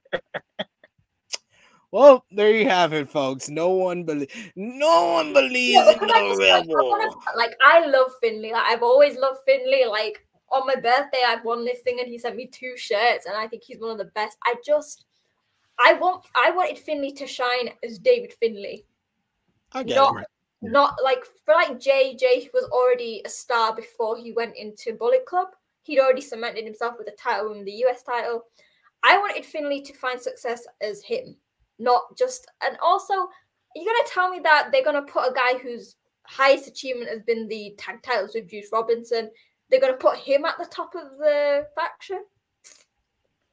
It wasn't executed as well as like Jay White's kind of usurping of the Bullet Club. It just wasn't done in the best way possible. I will give y'all that. But like I said, I believe in David Finley. I believe in the potential of him. And he's had great matches. I thought this match was great. I thought the Ishii match in the New Japan Cup was great as well. So I'm willing to give him more of a chance than it seems Sanal and J News has here. Listen, man, at the end of the day, I see a natural progression. Like, you don't need to dye the beard. You don't need to wear like studs and stuff and looking like a bit of a knockoff Evil. Just be chilled. Yeah, because to end all this, I'd take nothing away from his wrestling, his in-ring ability, because to Sanal's point, he's great there. It's just from a character standpoint, the shit just doesn't fit. You know what I'm saying? I think King of the North Star said it best earlier. Or whatever, it just doesn't fit. And I know it's a play on his father's nickname at the end of the day, but you know the studs and the things. You know, it's derived from his father's old ring gear, and then the mixture with Evil's. It's just he's not him yet. There is no solidified version of David Finley. There's no final version of David Finley yet. So and this can't be it. That's all I gotta say about that. We got King of the North says, I've been pushing the agenda for ages. Bring those beer country motherfuckers over to Japan to be in a faction. David Finley can use those guys. He does need to put more of a mark on his version of the Bullet Club, and that would be bringing new members into the group. Should probably do that. I'll join if they need someone. They need that female representation. The content Teacher's creator. not there anymore, so Exactly. I won't take a role, but I can do something. I'd be a great second. Get rid of Gado and I'll do it instead. Can you do the Bullet Club needs a rebel? The world need a rebel. I'll take USP3 with me. You can do that bit. Yeah, you just do it like your Kai and Tai, and I do it from the back. Perfect. The only match left is the main event. It was for the IWGP World Heavyweight Championship as former Los Ingobernables de Japón partners going at it as SANADA defended the title for the first time against the junior heavyweight champion Hiromu Takahashi. And boy, oh boy, I knew this. We talked about this match on the preview and we thought it would be great. I think it exceeded my expectations even because this crowd in Fukuoka, sold out crowd, it really felt like they were here for this matchup. And Hiromu went full on 2017 Hiromu because he's been great this year, specifically kind of changing his style, doing more selling. Me and Sanal talked about it on Ace Techers where a lot of his matches has been him getting beat the hell out of and then pulling out the John Cena act of the 5 moves to doom and then putting somebody away. But he went full 2017 Hiromu, taking risks, the big drop kick early on the outside where he takes a flat back bump on the concrete. He's pulling out the D, the triangle choke submission and getting near submissions early on. SANADA coming back with the TKO, various big moves, various cutters at different points of this one. Hiromu hits the big dynamite plunge. Hiromu comes back with the lariat, taking SANADA's head off, and then he hits the time bomb at one point, gets a near fall for that. Though I felt like the crowd did not fully believe Hiromu could win this match until he actually hit time bomb 2. And this is the first time I remember. I think maybe Desperado did it, kicked out of it in the Best of Super Juniors tournament. But this is the first time I remember anyone kicking out of the time bomb to Hiromu hitting it on SANADA and SANADA getting his shoulder up, able to kick out. SANADA hits the Shining Wizard at one point, and then he goes for dead fall. But Hiromu's able to reverse out of it. He goes for the Shining Wizard again, and Hiromu blocks it and just powers up, but SANADA's able to reverse thing. He puts on the skull, and of course SANADA is not the brightest, and he never wants to submit anybody with the skull end as he lets go when it looks like Hiromu's about to pass out of it so he could hit the moonsault, and he gets a near fall. And this was a beautiful moonsault. It was like halfway across the ring that he hit this moonsault on Hiromu for a near fall. After a series of a couple of other reversals, SANADA's able to hit the dead fall after the leg lariat for the 1-2-3. This match went 27 minutes, and I thought that this was outstanding. Just an outstanding matchup going back and forth. And the fact of the matter, when you have a championship matchup where the result feels so predictable, it's about making the fans believe, at least for 1 second, that the guy that they don't think has any chance of winning can win. And they did that with the time bomb too. So I give this a whole bunch of credit. I give it 4 3/4 stars, but nobody's really talking about this matchup, talking about what happened at the end of this show and more of what happened after the match. SANADA's in the ring with just 5 guys. He thanks Hiromu for the great match, talking about their match from 11 years ago, thanking LIJ and thanking the fans. He's closing out the night. He's celebrating with just 5 guys when this video package. The video package we've been seeing for the last few months, previewing that something big is coming. We get the big production on the screen, and we see this figure coming out with just a star-like jacket, and then we see the smile, and then it says Yota Tsuji on the video screen, and his music just plays as this man comes out, knocks SANADA on his ass. He lays out everyone from just 5 guys on his own, 1-on-5, lays out everyone, and then delivers a spear that would make Roman Reigns blush on SANADA before picking up the IWGP World Heavyweight Championship and putting his foot on the chest of the champion, raising it in the air. Yota Tsuji is back in New Japan Pro Wrestling, and my lord, this Fuwoku crowd blew up. They reacted to him like Kenji Muda just came out of retirement. They were like, oh, this the awes and the big reaction. He felt like a star, got reacted to like a star, and was presented like a star. After putting the title down, he pumps his fist in the air, representing Los Ingobernables de Japón. And then in the post-show presser, Hiromu was talking to the media. He was down on the ground, and Yota Tsuji came in and basically picks Hiromu up, carries him out, representing that he's helping out his former friend. Hiromu took him under his wing as a young lion, and now he's back, and he is part of Los Ingobernables de Japón, apparently. And Yota Tsuji has positioned himself as the next challenger for the IWGP World Heavyweight Championship. A lot to unwrap, a lot to talk about here. What did you think about the match? What did you think about the post-match with Tsuji's return? We'll start with Sanal.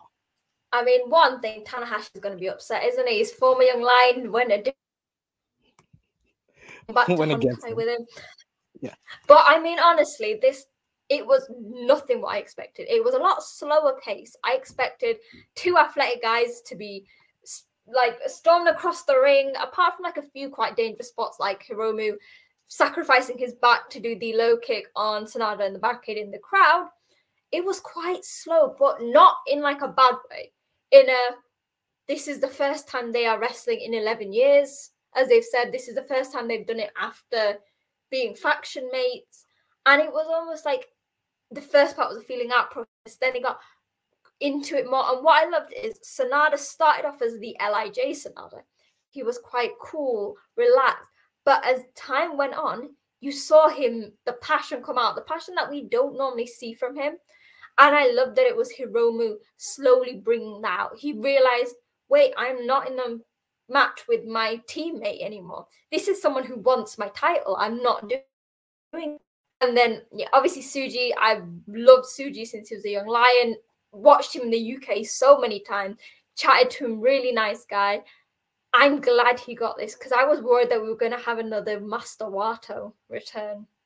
If anyone remembers that when it was a pandemic. Yes. This is how it's done. This is how you bring back a young lion, like similar to Jay. The funny thing is nobody expected it because they played the VT earlier in the show as well. So everyone was like, when are we going to get this? And for it to happen at the end. Also, can I just say, Tsuji has really toned, like he's bulked up, but he's toned himself. Like it's more muscle now than like, because even in the UK, quite not like fat, but he was quite big in that way. But he looks like lean, tall, and I see him like that whole Japanese, British, and Mexican style that he's always loved. And I mean, he's not going to win. I doubt he's going to win the title unless they really want to shock us. Gato. The Tsuji shock. I'm calling it now, Sanal. I'm calling it now, J News. Everyone in the chat. Tsuji is our new champion at Dominion. I'm calling it now. They are giving him the rocket. They're strapping it to him. They're putting all the fuel, and he's going straight to the top. I mean, if they couldn't give Jay White the win at Wrestle Kingdom in his first thing, I feel like it would do more harm to Tsuji to get him rocket strapped so early. And I feel like I also feel like I saw this as well.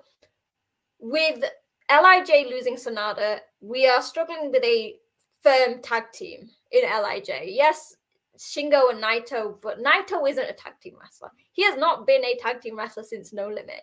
So Shingo and Tsuji in a team, that is something I need to see. That would be very interesting. It's just two brutes just beating the hell out of people. That would be interesting. But I'm telling you, the Tsuji push is here. It's here and it's real. You said that it was going to be SANADA versus Naito. I thought it would be. So I'm not going to trust you now. Hey. All I will say is that someone from Los Ingobernables de Japón is beating SANADA at Dominion. J News, what did you think about this match? I don't know if I gave my rating. I gave it 4 3/4 stars, one of my highest ratings for any New Japan match that I've seen this year. Just a great match. Hiromu pulling out all the old stuff. Kind of, I like Vala B said in the chat here. He says, maybe it's better to say it's been so long enough since his injury that he feels safe again, because he was putting out all the risks in this one. This wasn't the typical Hiromu sell for 20 minutes and then make his comeback at the end. This was more of a, like Sanal said, it built up and it escalated along the time, going 27 minutes here. But what do you think about the match and Tsuji's return? As per the match, I thought that the match was fantastic. At the beginning of it all, and I don't know if it's just me, but looking at SANADA's bare face nowadays and this bone structure and things of that nature, whatever the case, like not for nothing, he reminds me so much, like facially, he reminds me so much of Antonio Inoki. He's not even funny. So it's like, from a New Japan standpoint, it's like, oh, wait a minute, is this why? And I was like, all right, forget that. So we get to the match, and I said to myself, much like Sanal, it started out so slow. I was like, are we doing rest holds? What this is not 1977. What are we doing here? And then it just started to build. It felt like, and some people might not like my take here, it felt like one of those classic Kenny Omega Okada matches where everything would just build to this peak, and then we'd stay at that peak for the rest of the damn match. And that's exactly what happened. It was a good crescendo to everything. They started off slow. It was a feel-out process, much like Sanal said. And then when Hiromu hit his first lariat and he didn't knock SANADA down, SANADA was like, okay, I'm not in the same match with this guy anymore, or whatever the case is. He's really trying to hurt me here. And then they started to go at it, much to what you were saying, SP3, that rounding press, aka the moonsault. When he hit that from like 3/4 of the ring over, I was like, man, SANADA just makes things look so pretty half the damn time, and he's so fluid in there. People forget how great of an athlete he is sometimes, and it's just one of those things where I said to myself, this has been his best singles match in quite some time, and I did not doubt that Hiromu Takahashi was going to be able to get this kind of a match out of him. So that was definitely a plus. 4 3/4 stars is definitely a good rating. If we had just the decimals, it'd be 4.9 stars. It wasn't necessarily perfect for me, but it was just there because it's SANADA, and it's SANADA with the IWGP World Heavyweight Championship, and Hiromu Takahashi proved to the world that he can be in this light and be this good. So he's not far off, man. He's not far off. So he can be in the main event. He could definitely be in the main event. Now on to the post-match stuff. Because, folks, I said it. Y'all scoffed at me. And I said, man, it could be Yota Tsuji being this dragon stuff, man. It's not Daniel Bryan. It ain't this person. And I said Yota Tsuji. People laughed at me. Laugh at me now. Laugh at me now. Vala B's with me. Laugh at me now. Yota Tsuji came in. Brother, listen, man. It's like Sanal said, to make this kid look like a star. Just walking out of the entranceway. Forget what he did in the ring. Walking out of the entranceway, he looked like $1 million. And he had a black shirt and some black jeans and some boots on him. You know what I'm saying? But with that robe he had on was fire, man. I'll say that. That robe superstar robe. Star power robe. And the thing is, it was so different from what he's been wearing in Britain.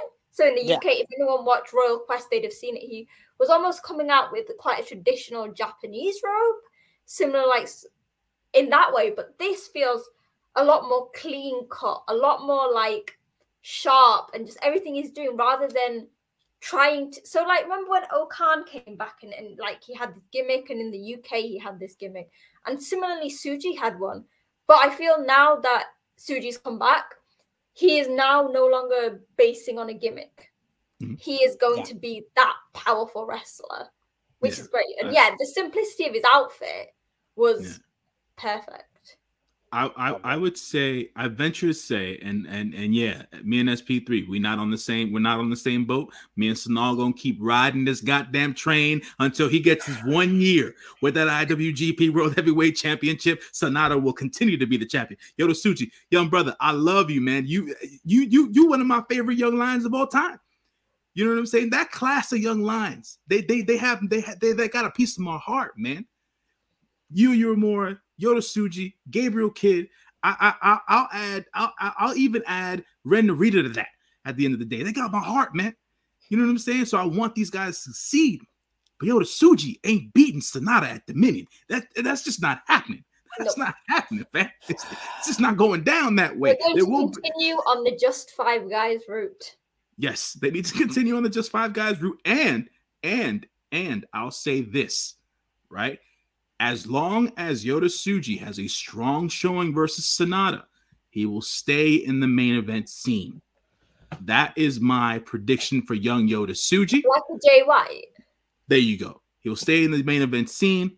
I want to see New Japan matches between him and Shooter. I really, really want to see that.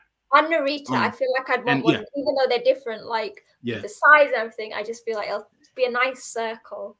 Yeah, yeah, exactly. All I will say is that the last 2 times someone came back from excursion and went for a top prize was Hiromu in 2017 going directly to Kushida and then beat him for the IWGP Junior Heavyweight Champion. And some young guy that I don't know if you've ever heard of him. His name was Kazuka Okada. He came back and immediately thrusted into the IWGP Heavyweight Championship scene and beat Tanahashi. So do you think Godo sees Tsuji on a similar level to Okada? Because I don't feel that could ever. I feel like Okada is once in a lifetime. He is. Yeah, you for real. don't bring someone back like this unless you view him and you put him in a top position. This all we know, Wato could have had something like this planned, but the pandemic happened. He could have had this huge build-up, and it was only because of the pandemic that we had the very slow road to the Grandmaster. Hey, I'm not saying that this was not out the realm of possibility here. He says, you see a fresh new star on the rise. I see someone new for Okada to overcome. I wouldn't be surprised if Tsuji is the one. Not SANADA. Not SANADA. SANADA's not going to overcome him. Tsuji is beating SANADA. And then I can see later this year Okada being the one to dethrone Tsuji before we get to Wrestle Kingdom. Man, I'll tell you this right now, son. I'll tell you this right now. There are certain wrestlers in New Japan that guys need to go through before they get to Okada in an IWGP World Heavyweight Championship match. Who is my favorite IWGP World Heavyweight Champion of all time in its current iteration? Shingo Takagi. If I see a match versus Tsuji and Takagi, and Tsuji can overcome Shingo, give him the title. But if he's in LIJ, that's not going to happen anytime. Exactly. But that's what at this point. Ishii. Listen, man. Man. Ishii. Come on. Not at this point in Ishii's career. But What you don't want to see? You don't want to see Tsuji murder Ishii? So they did that at Royal Quest when Ishii and Tsuji were standing off in the ring. So I think they had a match maybe on night 2. I think so. I think you might be right. I was there and I can't remember. I feel like that was a stat card. But yeah, all I remember is I think night 1, Ishii and Tsuji, I've got a picture of it, stood in the ring facing each other. And that was a moment. We got King of the North saying it's SANADA's best singles match of his career, in my opinion, from an in-ring, current character, and backstory standpoint. Yeah, I would definitely. I think this was better than even the Okada match at Sakura Genesis, which I enjoyed as hell. We got Simeon saying you wouldn't sacrifice your first Dominion without Okada in the main event if you were not gonna strap Tsuji up. Exactly. You do not put him in this position at your second biggest show of the year, Dominion, unless you are trying to crown this man. But I don't know if Tsuji has got. So we know he looked great. He wrestles great. We've seen it. does he have the personality? We had this with Shota. They thrust him into a big title picture, but realized he didn't have his own identity yet. I feel like Okada is like very special. He had this, but does Tsuji have what it takes to be at the top? If he was wrestling for like the US title or one of those, I'd have said yes. But putting it on someone like Tsuji for the heavyweight is very risky. Hey, you make new stars. That's the goal of 2023, it seems like, for Gato. And he made a star. Sanada's now going to be a star, a perennial main eventer, all fine and dandy. It's time to make a future star that's going to be here for the next 5 to 10 years. Sanada, we don't know. He's 36, 37. He's only got maybe 5 to 6 to 7 more years at this prime level. Tsuji can be here for the next 10 years.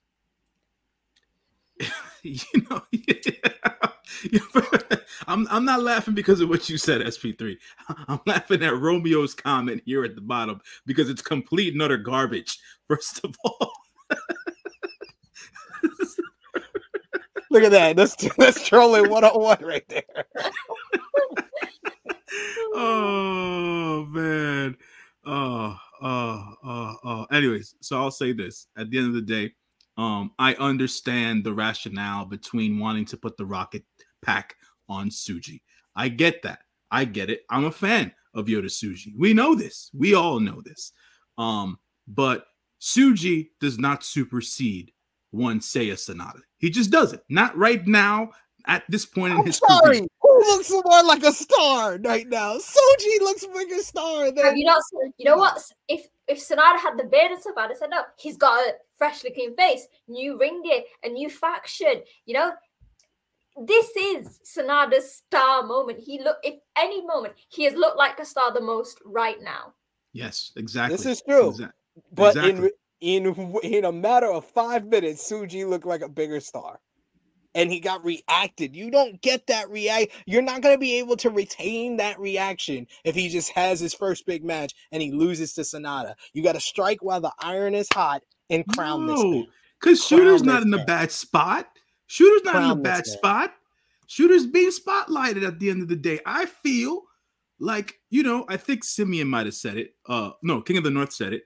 For me to embrace the Tsuji Takagi tag team or whatever the case is. I don't think it's viable, but at the end of the day, they do need tag teams for World Tag League. They need something from Naito to do at the end of the day. And it still puts Tsuji in a prominent spotlight because he's right next to Naito. He's next to Shingo at the end of the day. So, I think that'll work in that regard. And as you stated before, SP3, Naito is not a freaking tag team wrestler, so it takes Naito out of that particular picture. So, it just for me, Sanada, the defense is take him to Wrestle Kingdom next year in January, and then we'll get her done.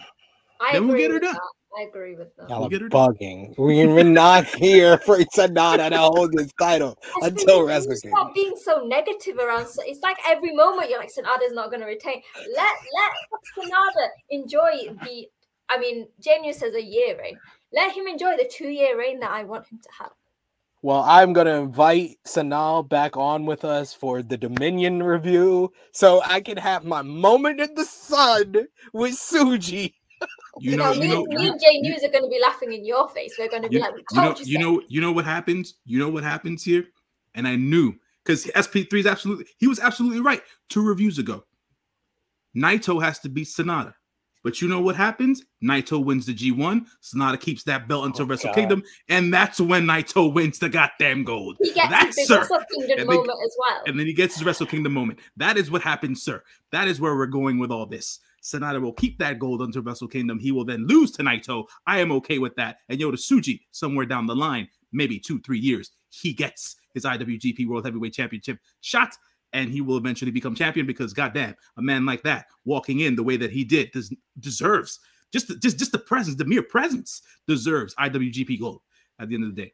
So he'll work his way there. He's just coming back, but Naito needs his time in the sun, and to beat Sanada, and for him to be the LIJ member, the ingovernable one, to be the LIJ member to beat Sanada for the belt, makes the most sense. There it is. There it is. We'll see. We shall see. But sound off in the live chat. Last call for super chat donations. Tell us your match of the night, MVP, LVP, thumbs up, thumbs down, thumbs in the middle for the show. And out of 10, what did you give Wrestling Dontaku? For all of us on screen, let's put our thumbs in the middle for NJPW Wrestling Dontaku 2023 in 3, 2, 1. Thumbs up across the board. Out of 10, what did you give the show, Sanal? It was good, but wasn't, I don't think, as good as some of the other shows. I think, was it Sakura Genesis that I gave like a really top score to? Yeah. 8.59 maybe. I think there was some really good, like, because obviously we had some bad matches. And Kenta, so it can never be as good as it. But there was also some really good stuff. So as well as some of the top 4 matches being great, we've got some amazing stuff going forward. So yeah, solid like 8.75. I'm going to go with 8 out of 10. I don't think it was on the level of Sakura Genesis or Battle in the Valley or even Wrestle Kingdom, but this was just a really good show that had great matches as well as some great angles, especially Yota Tsuji, Strap the Rocket. J News, out of 10, what did you give the show? I gave this show a solid 7 out of 10. Reason being, it was just too many filler tag matches. We all know how I feel about those specifically. So that's that. I think that the title matches outside of the never open weight strong, whatever you call that championship, the Kenta match, they were all strong matches at the end of the day. So that's that. Yeah, that's my score of the overall show. And what was your match of the night, J News? Oh, match of the night. The main event, sir. The main event was the match of the night for me. SANADA versus Hiromu did the damn thing. And they I think it put Hiromu in a different light. That's just me. Like, he's been wanting that main event spotlight. He got it, and to me, he delivered. So, and also SANADA delivered at this point, but I think for me, it was more of a stronger showing for Hiromu for what he's been wanting to do the last couple of years. And I think this is a step in the right direction for him. So that's the match of the night for me. I agree with you. I gave it the highest ratings. I got to give it match of the night, Hiromu and SANADA. This was arguably right up there with Hiromu versus Leo for best Hiromu match of 2023 so far. Sanal?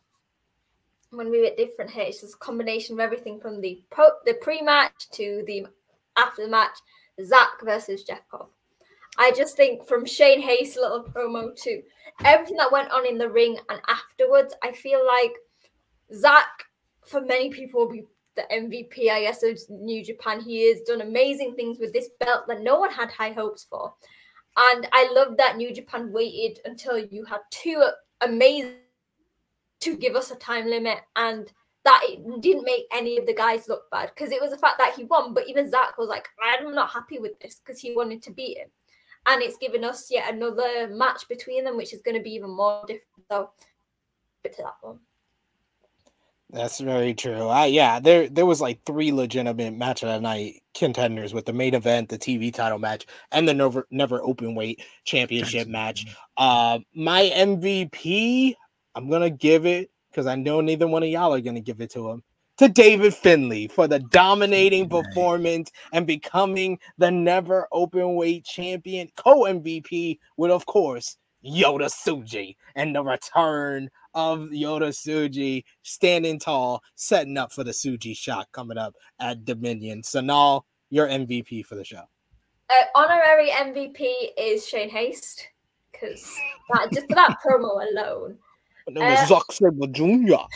I do want to say Tsuji, but I'm going to say, and this is going to be the thing, Okada, just because I loved seeing this new side to him, and it was just simple, like when he like stuck his middle finger up. I just feel like it's some, and yeah, so I'm gonna say Okada. I could have picked anyone. I could have picked Zack, Jeff Cobb, Hiromu, SANADA, but I feel like Okada, we're building on something now that doesn't involve him in the main title picture.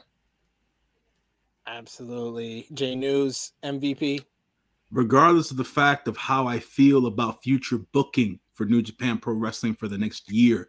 I am a man of humble traits, and I understand that the MVP of tonight is the man who was standing tall with his foot on the champion. It is Yota Tsuji. Yota Tsuji is the MVP of this night, because you don't just debut a man, you make him a star when he walks out. And that is exactly what New Japan Pro Wrestling did here. Yota Tsuji is my MVP.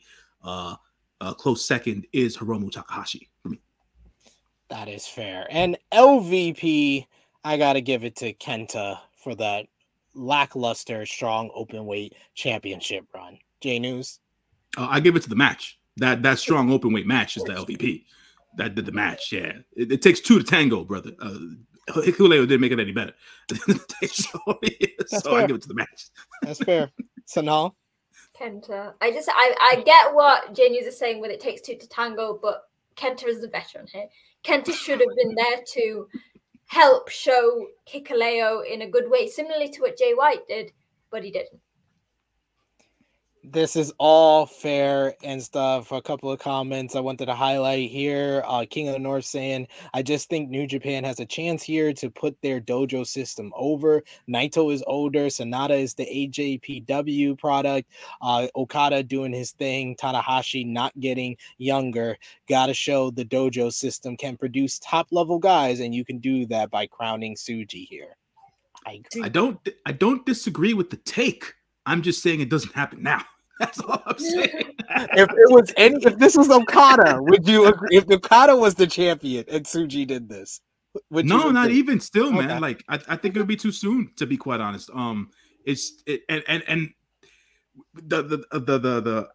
guys in the comment, guys and girls in the comment, that they mentioned that they said Mount Tsuji, right? At the end of the day, they already crowned them a nickname, right? For me, even Okada's a bigger mountain.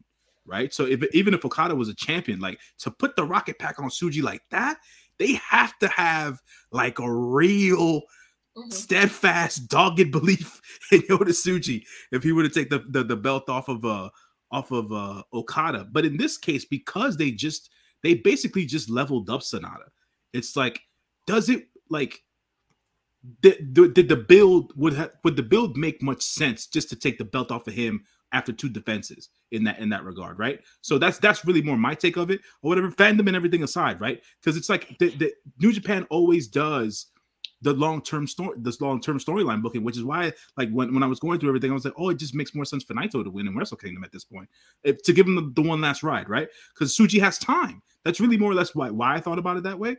But you never know if the Tsuji shock happens.